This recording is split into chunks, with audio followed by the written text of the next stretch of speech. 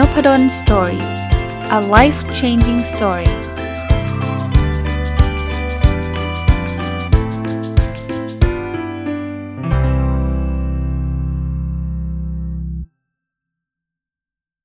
วัสดีครับยินดีต้อนรับเข้าสู่นพดลสตอรี่พอดแคสต์นะครับวันนี้มาต่อกับจากเมื่อวานนะ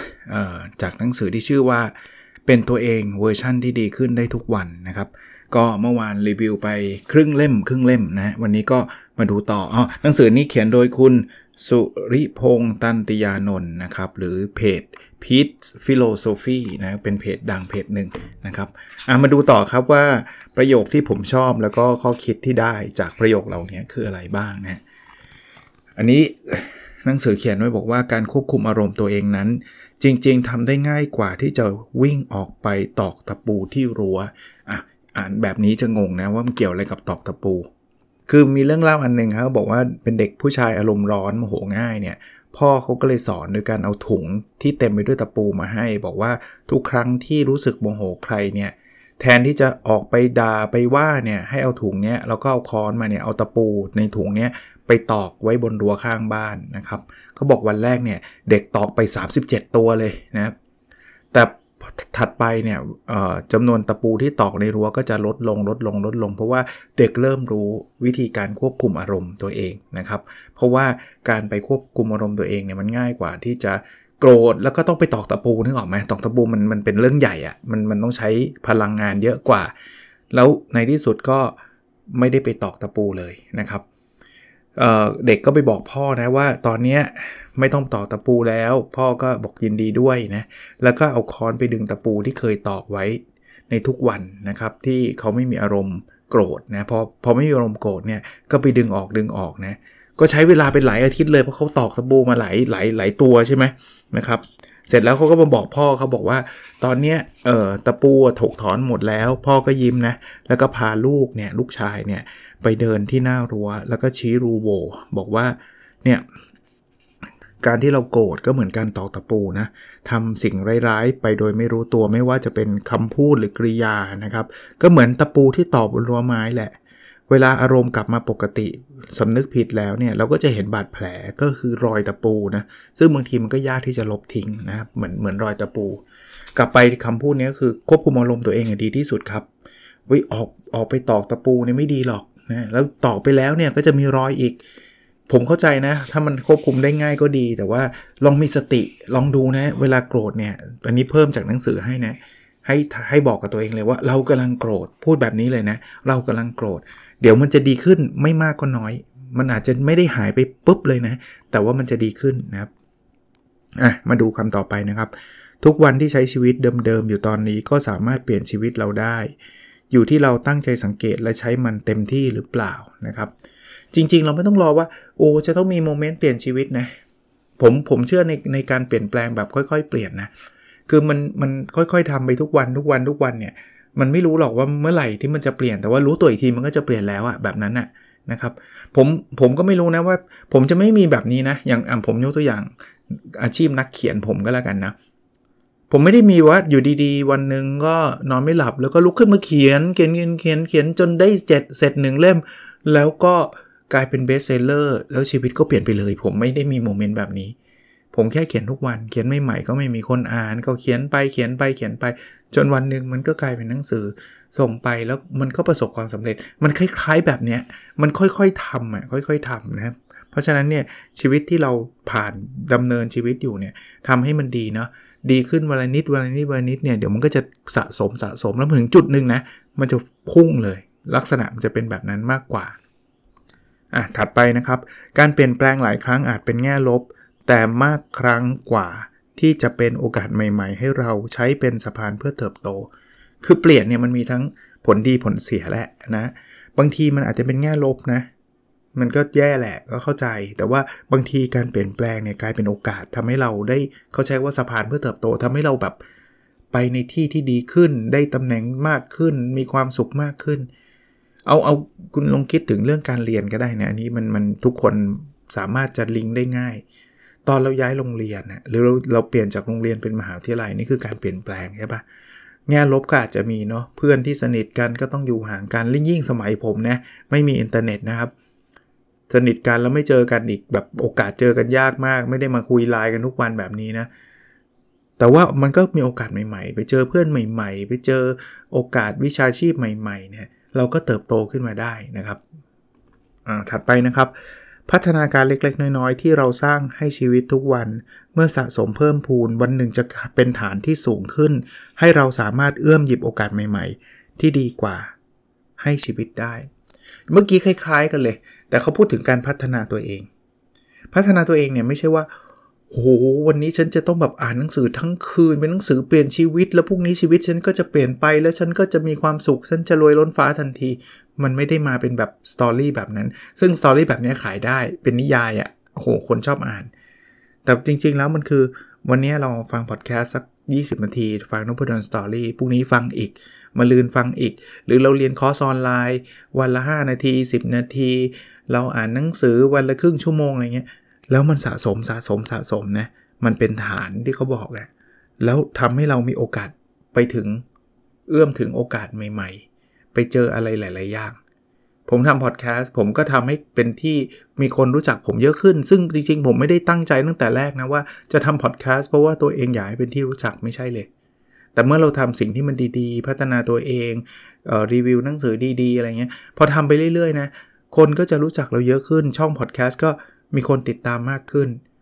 หรือเขียนหนังสือที่ผมเล่านะ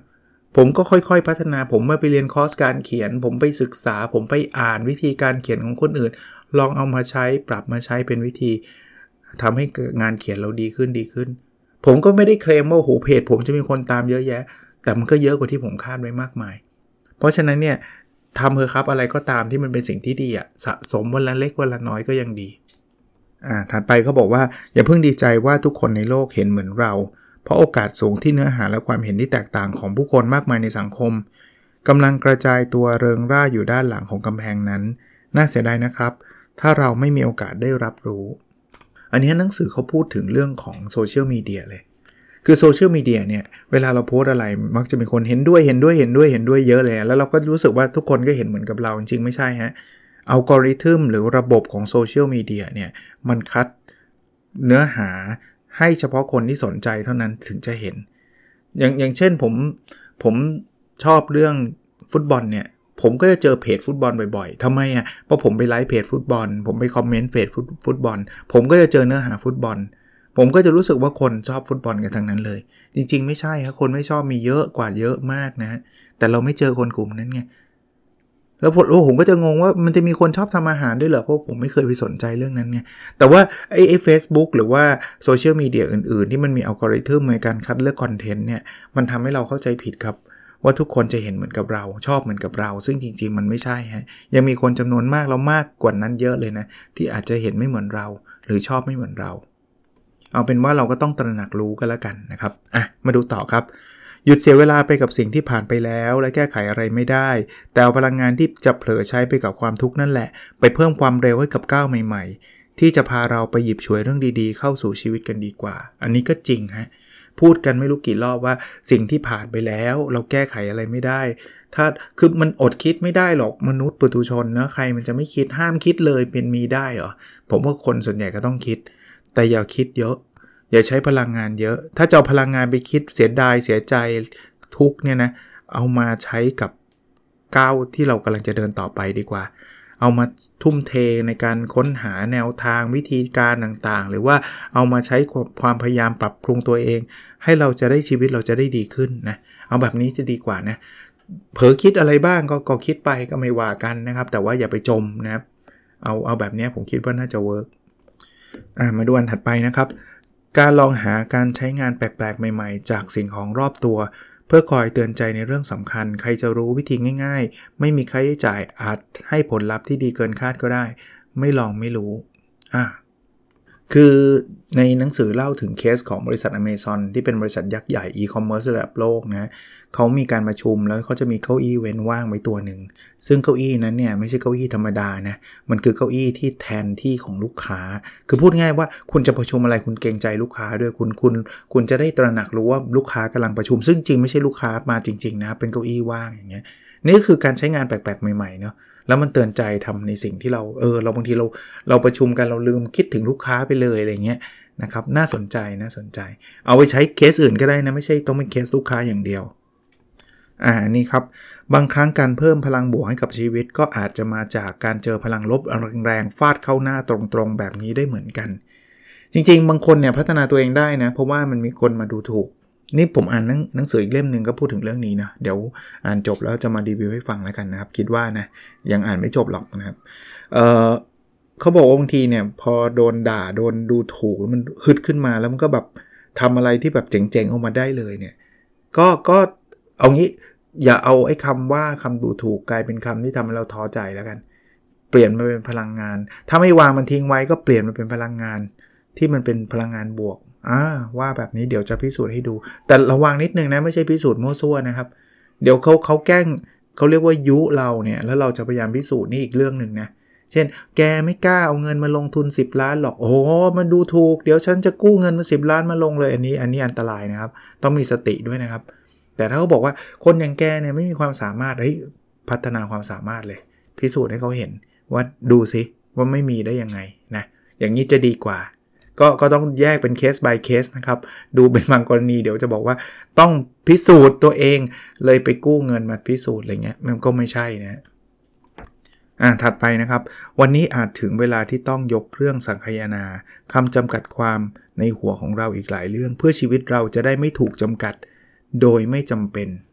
คือเราตัวเราเองชอบให้นิยามตัวเองเยอะเนาะเราเป็นคนไม่มีหัวด้านนี้เคยได้ยินตัวเองพูดคำนี้กับตัวเองว่า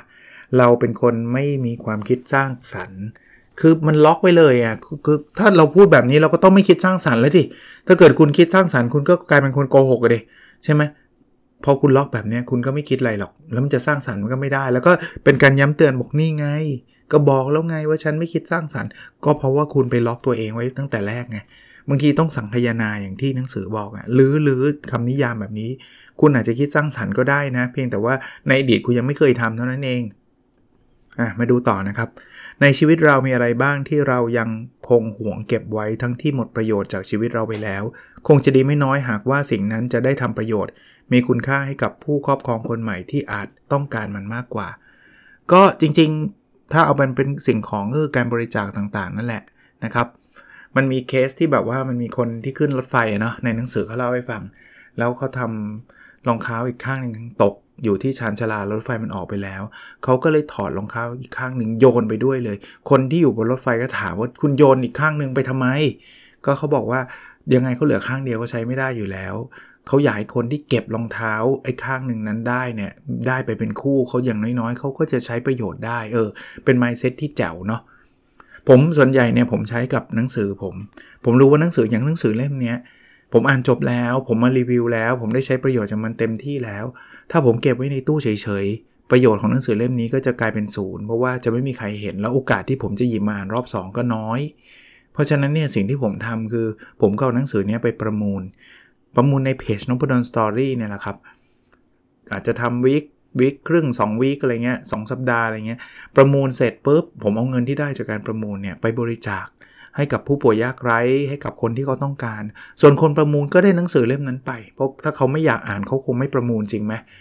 นะเพราะฉะนั้นเนี่ยมันก็ได้ประโยชน์หลายทางคือหนังสือเล่มนี้ก็ได้ทำประโยชน์ต่ออีกส่วนผมก็ได้เงินมาเพื่อที่จะไปบริจาคช่วยเหลือคนอื่นอีกนะอันนี้ก็เป็นอีกหนึ่งตัวอย่างในการที่ผมทำมาดูวันถัดไปนะครับตื่นมาเช้านี้หากเจ้าโจรปล้นความสุขจากอดีตโผล่มาให้เห็นหน้าก็รีบจัดการกับมัน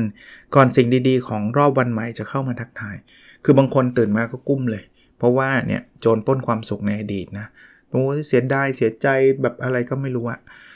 ผมนะอันนี้ผมก็ไม่ได้บอกว่าผมดีที่สุดต้องทำตามผมแล้วแต่ว่าผมก็พยายามแชร์ practice หรือว่ากิจวัตรที่ผมทำนะเดี๋ยวนี้เนี่ยตื่นขึ้นมาอย่างแรกที่พอลุกขึ้นมานั่งรู้ตัวใช่ปะตื่นปุ๊บลุกขึ้นมานั่งเนี่ยนั่งสมาธิก่อนเลยอย่างแรกที่ทำเลยยังไฟยังไม่เปิดด้วยนั่งสมาธิก่อนนั่งเสร็จปุ๊บถ้าภรรยาตื่นแล้วนะก็จะเปิดไฟอ่านหนังสืออ่านเสร็จปุ๊บค่อยอาบน้ำกินข้าวเดินทางไปทำงานเนาะอีกอันนึงที่ผมจะพูดกับตัวเองนะผมก็มาจากหนังสือเล่มนึงคือพอนั่งสมาธิตื่นปุ๊บนั่งสมาธิเสร็จเนี่ยจะไปอ่านหนังสือเนี่ยเท้าจะต้องแตะพื้นก็คือเราจะต้องลุกจากเตียงไปที่หนังสือที่วางไว้ ไอ้ตอนเท้าแตะพื้นผมจะคิดในใจแล้วบอกตัวเองว่าวันนี้จะเป็นวันที่ดีอีกวันผมจะพูดแบบนี้เสมอเลยนะแต่ไม่ได้พูดดังๆออกมานะพูดอยู่ในใจก็ลองใช้ดูก็ได้ครับคือผมว่ามันสตาร์ทแบบเฟรชอะสตาร์ทแบบเนี้ยคือเริ่มต้นวันใหม่อย่างสดใสอะมันก็พร้อมที่จะไปลุยกับเรื่องราวต่างๆมาดูอันถัดไปนะครับหนังสือเขียนบอกว่าโบนัสในชีวิตเราไม่ได้จำกัดอยู่แค่ตัวเลขที่เป็นสินทรัพย์จริงครับ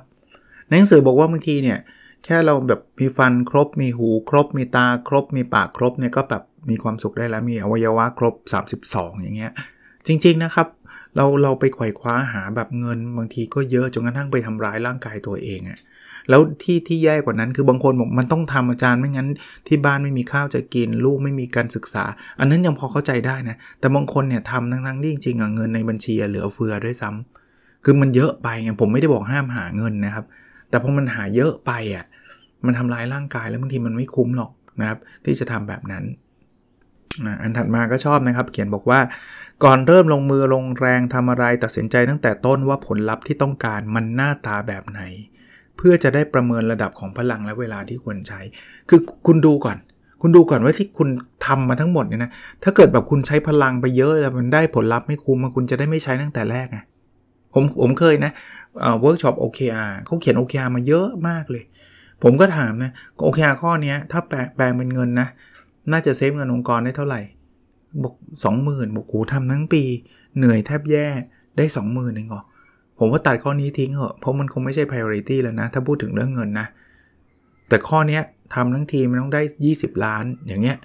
มันถึงจะคุ้มอันนี้ผมยกตัวอย่างเป็นเงินนะครับแต่เรื่องในชีวิตมาจะไม่ใช่เงินทุกเรื่องแต่ดูก่อนว่าถ้าทำอันนี้สำเร็จแล้วเราจะได้อะไรโอ้ยอาจารย์เปลี่ยนเลยนะเราจะรวยขึ้นอีกเยอะมากเลยเอาลุยเลยเราจะแบบมีความสุขมากเราจะมีเวลาอยู่กับครอบครัวเยอะมากเอาเลยฮะถ้ามันคุ้มค่าอย่างเงี้ยคุณต้องเหนื่อยกับมันเต็มที่ครับแต่ถ้าเหนื่อยกับมันเหนื่อยไปแล้วก็เท่านั้นเนี่ยจะไปเหนื่อยทำไมมันเอาเวลาแล้วเอาแรงไปทำอย่างอื่นไม่ดีกว่าหรอมาดูวันถัดไปนะครับวิธีใหม่ๆมักจะนำพาสายตาและสมองไปยังอาณาเขตที่เราไม่คุ้นเคยล้วนช่วยกระตุ้นให้สมองเราตื่นตัวเคยไปที่แบบเราไม่เคยไปไหมเราจะแบบเฟรชกว่าที่เราแบบไปกันเป็นประจำอยู่แล้วใช่ไหมคล้ายๆแบบนั้นน่ะหรืออ่านหนังสือเล่มที่ไม่เคยอ่านตื่นเต้นทุกครั้งนะเวลาหนังสือมาส่งที่บ้านเวลาสั่งแบบอยากอ่านอะไรเงี้ยแต่ถ้าเกิดแบบอ่านแล้วอ่านอีกอ่านแล้วอ่านอีกมันก็จะเบื่อนะมันก็ไม่ตื่นตัวเพราะฉะนั้นโซลูชันคือบางครั้งนะผมไม่ได้บอกให้ทุกครั้งเนี่ยลองทำอะไรที่เราไม่เคยทำบ้างอย่ายกเว้นอย่างคืออย่าไปอันตรายต่อชีวิตหรืออย่าไปเสี่ยงต่อทรัพย์สินอะไรอย่างเงี้ยอย่าไปถึงขนาดนั้นเนาะบางคนบอกไม่เคยเล่นพนันเลยเล่นให้หมดตัวอะไรอย่างนี้ไม่ใช่แต่ว่าเราอาจจะไม่เคยไปกินร้านอาหารร้านนี้ลงไปบ้างนะอย่างเงี้ยไม่เคยคุยกับคนนี้เลยนะเป็นเพื่อนร่วมงานที่เราไม่เคยคุยลองคุยบ้างนะครับมาดูอันถัดไปนะครับการเตรียมพร้อมสำหรับทุกสถานการณ์นั้นจำเป็นยิ่งแต่สิ่งที่สำคัญไม่หย่อนไปกว่าก็คือการบังคับปรับโหมดจากการตั้งเพื่อรับเป็นการตั้งเพื่อรุกคือผมขยายความผมเองด้วยแล้วกันนะครับอย่างสไตล์รีวิวหนังสือผมก็ไม่ได้เอาเรื่องราวหนังสือมาเล่าให้ฟังไม่ใช่แบบนั้นจะเอาประโยคพวกนี้แล้วมาชวนคุยคือเอาเรื่องการแบบการดูแลรักษาเครื่องจักรก็ได้ถ้าตั้งเพื่อรับเนี่ยนะก็คือเราเตรียมพร้อมไว้เลยนะถ้าเครื่องจักรมันเสียนะเราก็จะซ่อมให้เสร็จภายใน1ชั่วโมงอะไรเงี้ยแต่ถ้าตั้งเพื่อรุกเนี่ยคือตรวจสอบก่อนเลยอย่าให้มันเสียป้องกันก่อนเลยเพราะนั้นเนี่ยกีฬาเหมือนกันถ้าคุณเอาแต่อุดอย่างเดียวคุณก็มีแต่จะรอเสียประตูคุณต้องบุกด้วยนะครับต้องบุกด้วยเพราะฉะนั้นเราอาจจะต้องทำอะไรหลายอย่างที่แอคทีฟมากกว่าพาสซีฟแอคทีฟก็คือตั้งเพื่อรุกนี่แหละเฮ้ยลองเข้าไปแก้ปัญหาทั้งๆนี่มันยังไม่มีปัญหาเลยคุณไปหาที่ใหม่ๆแล้วมันก็จะไม่เกิดปัญหาหรอกเพราะคุณจะย้ายที่ไปก่อนหรือคุณจะจัดการตรงนั้นไปก่อนดีกว่าจะแบบว่าฉันขายไม่ออกแล้วชอบไปนั่งคิดว่าทำไมถึงขายไม่ออกนึกออกไหมคือคนแรกเนี่ยหาตลาดใหม่เรียบร้อยแล้วมันก็ของเก่าก็ยังไม่ทันขายไม่ออกหรอกจริงๆก็ขายได้ดิบได้ดีเพิ่มเติมอีกแต่อีกคนที่แบบที่2คือตั้งเพื่อรับเนี่ยก็คือรอให้มันขายไม่ดีก่อนค่อยคิดว่าเราจะทำอะไรกันดีมาดูอันถัดไปนะครับหนังสือเขียนบอกว่าตั้งเป้าหมายให้ชีวิตนั้นสำคัญแน่ๆแต่มันก็เป็นแค่จุดเริ่มต้นการวางแผนที่จะไปถึงตั้งหากที่จะเป็นตัวตัดสินคัดแยกผู้ชนะออกจากคนอื่นๆจริงครับบางคนมีแต่เป้าไงมีเป้าแบบจะทำอันนู้นอันนี้ OKR ของผมเนี่ยก็เป็นเป้าแต่ถ้าเกิดเป็นเป้าแล้วผมไม่ take action เลย มันก็เป็นเป้าที่เลื่อนลอยไม่มีประโยชน์ผมเขียน OKR ผมอัปเดตทุกสัปดาห์น่าจะเห็นว่าระหว่างสัปดาห์ผมทำอะไรไปเยอะพอสมควรนะอันนี้ก็อ่านหนังสืออันนี้ผมก็ทำพอดแคสต์ผมก็ทำวิจัยผมก็วิ่งก็อะไรหลายๆอย่างต้องมีแอคชั่นต้องมีแผนจะไปถึงตรงนั้นได้ยังไงนะครับไม่งั้นตั้งไว้ก็สัปดาห์หน้าก็เหมือนเดิมสัปดาห์ถัดไปก็เหมือนเดิมอย่างนี้ก็เหมือนไม่ได้ตั้งนั่นแหละอันนี้เป็นประโยคเตือนใจที่ดีอันนึงคือคำว่าท่าครับเขาบอกท่าเนี่ยเป็นคำสำคัญไม่ต้องคิดลบก็ต้องติดหัวไว้แปลงนี้คือของที่มันซีเรียสมากๆเนี่ยคุณต้องเผื่อไว้เลยนะเช่นถ้าเกิดเอกสารนี้หายคุณยังมีเอกสารชุดที่2อยู่อย่างเงี้ยคือบางคนบอกคิดลบไปเปล่าการเอกสารหายมันน้อยแต่ถ้าเกิดหายนี่คุณซวยเลยนะงานที่คุณทำมาทั้งหมด5เดือนเนี่ยหายวับเลยนะคุณต้องเริ่มใหม่หมดเลยนะเฮ้ยคุณเก็บ copy ไว้ดีกว่าอย่างเงี้ยคือคำว่าท่านะซึ่งเป็นคำสำคัญนะครับต้องติดหัวไว้ด้วยนะครับอีกเรื่องนึงนะที่เป็นคำจะเรียกว่าปลอบประโลมใจได้ดีเหมือนกันนะคือคำประโยคที่ว่ามองซ้ายขวาปัญหาของเราอาจแค่ผงฝุ่น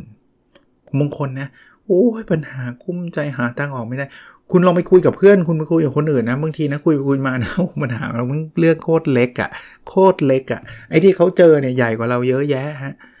แล้วเขายังผ่านกันมาได้เลยนะครับผมมั่นใจนะปัญหาที่ท่านเจออยู่นะส่วนใหญ่นะเกือบ 100% นะมันไม่ได้เกิดที่ท่านที่แรกในโลกแล้วท่านไม่ใช่คนเดียวในโลกที่เจอมีคนที่เจอมาก่อนท่านแล้วหนักกว่าท่านแล้วแก้ปัญหาไปได้แล้วด้วยนะถ้าอยากรู้ทำไงซื้อหนังสืออ่านครับผมเชื่ออย่างนึงนะปัญหาทุกปัญหานะจะมีอย่างน้อย1เล่มหนังสืออย่างน้อย1เล่มที่ช่วยตอบท่านได้เพราะว่าปัญหาท่านส่วนใหญ่เป็น common problem ปัญหาตกงานคนแรกในโลกไหมที่ตกงานใช่ปะปัญหาทะเลาะกับแฟนปัญหาเจ้านายนิสัยไม่ดีปัญหาอ้วนไม่ยอมออกกำลังกายโห common problem ไปหาดูฮะแล้วบางทีมันมีหลายโซลูชันด้วยครับไปหาจนมันเหมาะกับตัวเราอะนะครับมาอีกอันนะครับลองปล่อยวางคลายแรงกดดันออกไปบ้างโอกาสใหม่ๆดีๆอาจเผยตัวออกมาเคยอันนี้ผมต่อยอดให้เลยนะเคยเล่นกีฬาไหมฮะกีฬาที่เราเริ่มกดดันตัวเองเราจะทำได้ไม่ดีเลยสังเกตไหมแต้มนี้ฉันต้องเอาชนะให้ได้เราจะแพ้เสมอเลยเพราะเรากดดันแล้วก็เละเวลาเรากดดันตัวเองว่าฉันจะต้องคิดไอเดียใหม่ๆไอเดียใหม่ๆไม่เกิดหรอกไอเดียใหม่ๆชอบเกิดตอนที่เราไม่กดดันสังเกตไหมผมไม่รู้คนอื่นเป็นไหมไอเดียใหม่ผมเกิดตอนผมวิ่งเฮ้ยทำไมเราไม่ทำงี้วะเนี่ยเฉยเลยตอนนั้นไม่ได้คิดถึงไอเดียด้วยซ้ำฮะแต่มันโผล่มาเลยแต่ถ้าเกิดบอกว่าชั่วโมงนี้ฉันจะต้องมีไอเดียใหม่ให้ได้นะไม่มีหรอกรับรองไม่ได้ลองดูก็ได้นะนี่ก็เป็นข้อคิดที่ดีนะครับจุดที่เราคิดว่าอ่อนอาจเป็นจุดแตกต่างที่ทำให้เราได้เปรียบใครๆเขายกตัวอย่างนะเช่นพนักงานใหม่เนี่ยเราคิดว่าเราเด็กเนาะความเป็นเด็กเนี่ยเป็นจุดอ่อนของเราแต่เชื่อไหมความเป็นเด็กเนี่ยอาจจะทำให้เรามีไอเดียที่ผู้ใหญ่มองไม่ถึงผู้ใหญ่เขามองไม่เห็นเพราะว่าความเป็นเด็กของเรานี่แหละเพราะเราคนละยุคกับเขาไงแล้วเราเก็ตไอเดียบางอย่างที่เขาอาจจะไม่เก็ตมองให้เป็นจุดแข็งนะอาจจะเป็นจุดต่างก็ได้แต่ไม่ได้แปลว่าเราต้องเป็นเด็กตลอดถ้างั้นฉันจะไม่เรียนรู้อะไรเลยไม่ใช่เราก็จะต้องเติบโตไปแหละแต่อย่าไปคิดว่านี่เป็นจุดอ่อนอย่างเดียวหรือเป็นผู้ใหญ่โอ้ยตามเทคโนโลยีไม่ทันบางทีการตามเทคโนโลยีไม่ทันเนี่ยอาจจะเป็นไอเดียดีๆที่จะไปสร้างเทคโนโลยีมุมใหม่ๆก็ได้นะเพราะไอ้คนตามเทคโนโลยีทันเนี่ยอาจจะไม่ได้คิดถึงมุมนี้เลยก็ได้ยกตัวอย่างไปดูต่อนะครับระหว่างพยายามหาสายวัดไปวัดระยะห่างเรามั่นใจแค่ไหนว่าใครที่เรากำลังใช้เป็นหมุดปักเพื่อวัดระยะอยู่นั้นกำลังอยู่ในจุดที่เราอยากไปจริงๆความหมายคือบางคนชอบไปเทียบกับคนเนี้ยเฮ้ยฉันจะต้องรวยเท่าคนนี้ฉันจะต้องเป็นแบบคนนี้ฉันจะต้องอยู่ตำแหน่งนี้คือเทียบมาได้นะแล้วก็ไปวัดระยะห่างว่าตอนนี้ฉันห่างจากเขาเท่าไหร่แต่เขาบอกว่าเอาให้แน่ก่อนนะว่าคุณอยากเป็นคนนั้นจริงๆคุณอยากรวยแบบนั้นจริงๆอยากมีไลฟ์สไตล์แบบนั้นจริงๆเพราะบางทีเนี่ยคุณอาจจะใช้เวลาทั้งชีวิตเพื่อเดินไปถึงจุดนั้นแล้วมันน่าเสียดายมากๆนะครับเมื่อคุณไปถึงจุดนั้นแล้วคุณพบว่าไม่ใช่จุดที่คุณอยากไปเหมือนเขาบอกว่าใช้เวลาชีวิตในการปีนเขา1ลูกแล้วก็ขึ้นไปถึงยอดเขาเพิ่งรู้ว่ามันเป็นเขาที่ผิดลูกคือมันไม่ใช่แค่5นาที10นาทีไงทั้งชีวิตเลยนะครับมาดูต่อเขาบอกว่าหลายครั้งที่เรื่องน่าหงุดหงิดเรื่องน่ารำคาญหรือเรื่องกวนสมองเล็กๆน้อยๆก็ไม่ต่างไปจากหินก้อนจิ๊บจ้อยที่ใจเราดันเผลอเก็บมาไว้ในครอบครองหินก้อนเล็กๆเชื่อไหมหินก้อนเล็กๆนี่แหละมันดูไม่ค่อยทำร้ายอะไรเราแต่ถ้ามันอยู่กับเรานานๆนะมันทำร้ายลองนึกถึงก้อนกรวดในรองเท้า ถ้าเราเดินแค่5เมตร10เมตรก้อนกรวดในรองเท้ามีแล้วไม่เดือดร้อนหรอกคุณลองวิ่งมาราธอนเดะแล้วคุณมีกรวดในรองเท้าผมรับรองเท้าคุณพังแล้วคุณวิ่งไม่จบเดะมันคล้ายๆกันนะครับไอ้สิ่งรำคาญใจอยู่กับใจเราแป๊บนึงไม่เป็นไร5นาที10นาทีหายไม่เป็นไรก็เหมือนก้อนหินอยู่กับเราแค่5นาทีก็ไม่เป็นไรแต่ถ้ามันสะสมไปเรื่อยๆรำคาญมันทุกวัน20ปีเงี้ยมีปัญหาแน่ครับเพราะนั้นก็ต้องรู้จักกำจัดก้อนหินพวกนี้ออกถึงแม้มันจะเป็นก้อนหินเล็กๆก็ตาม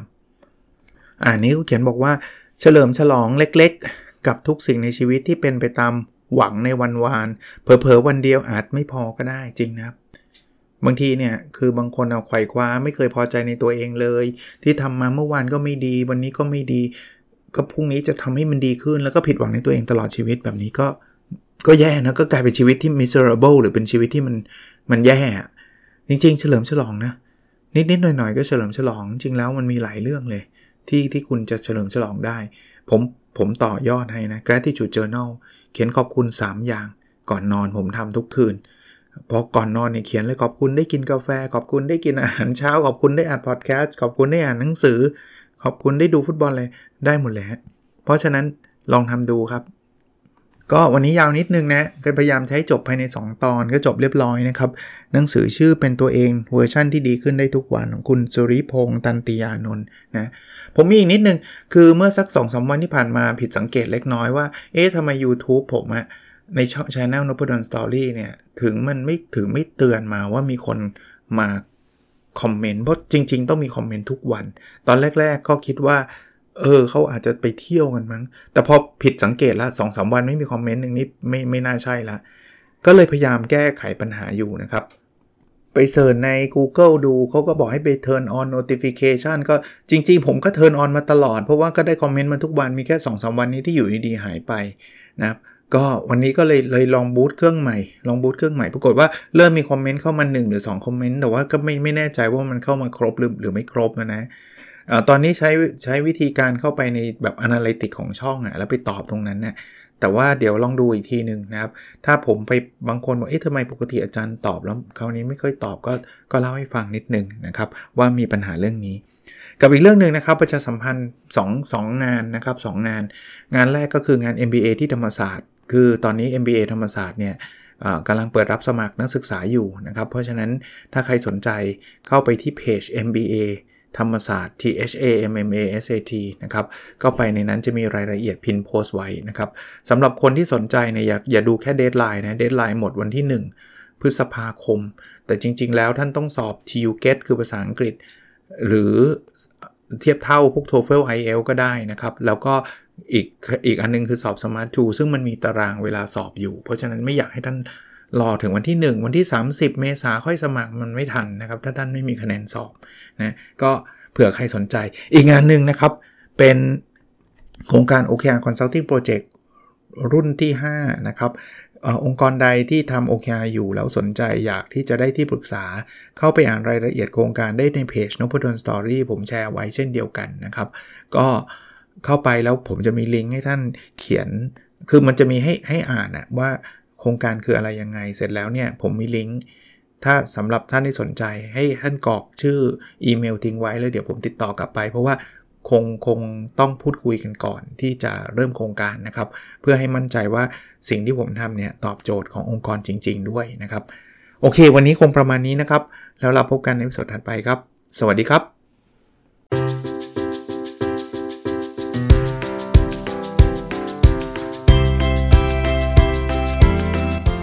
นพดล Story A life changing story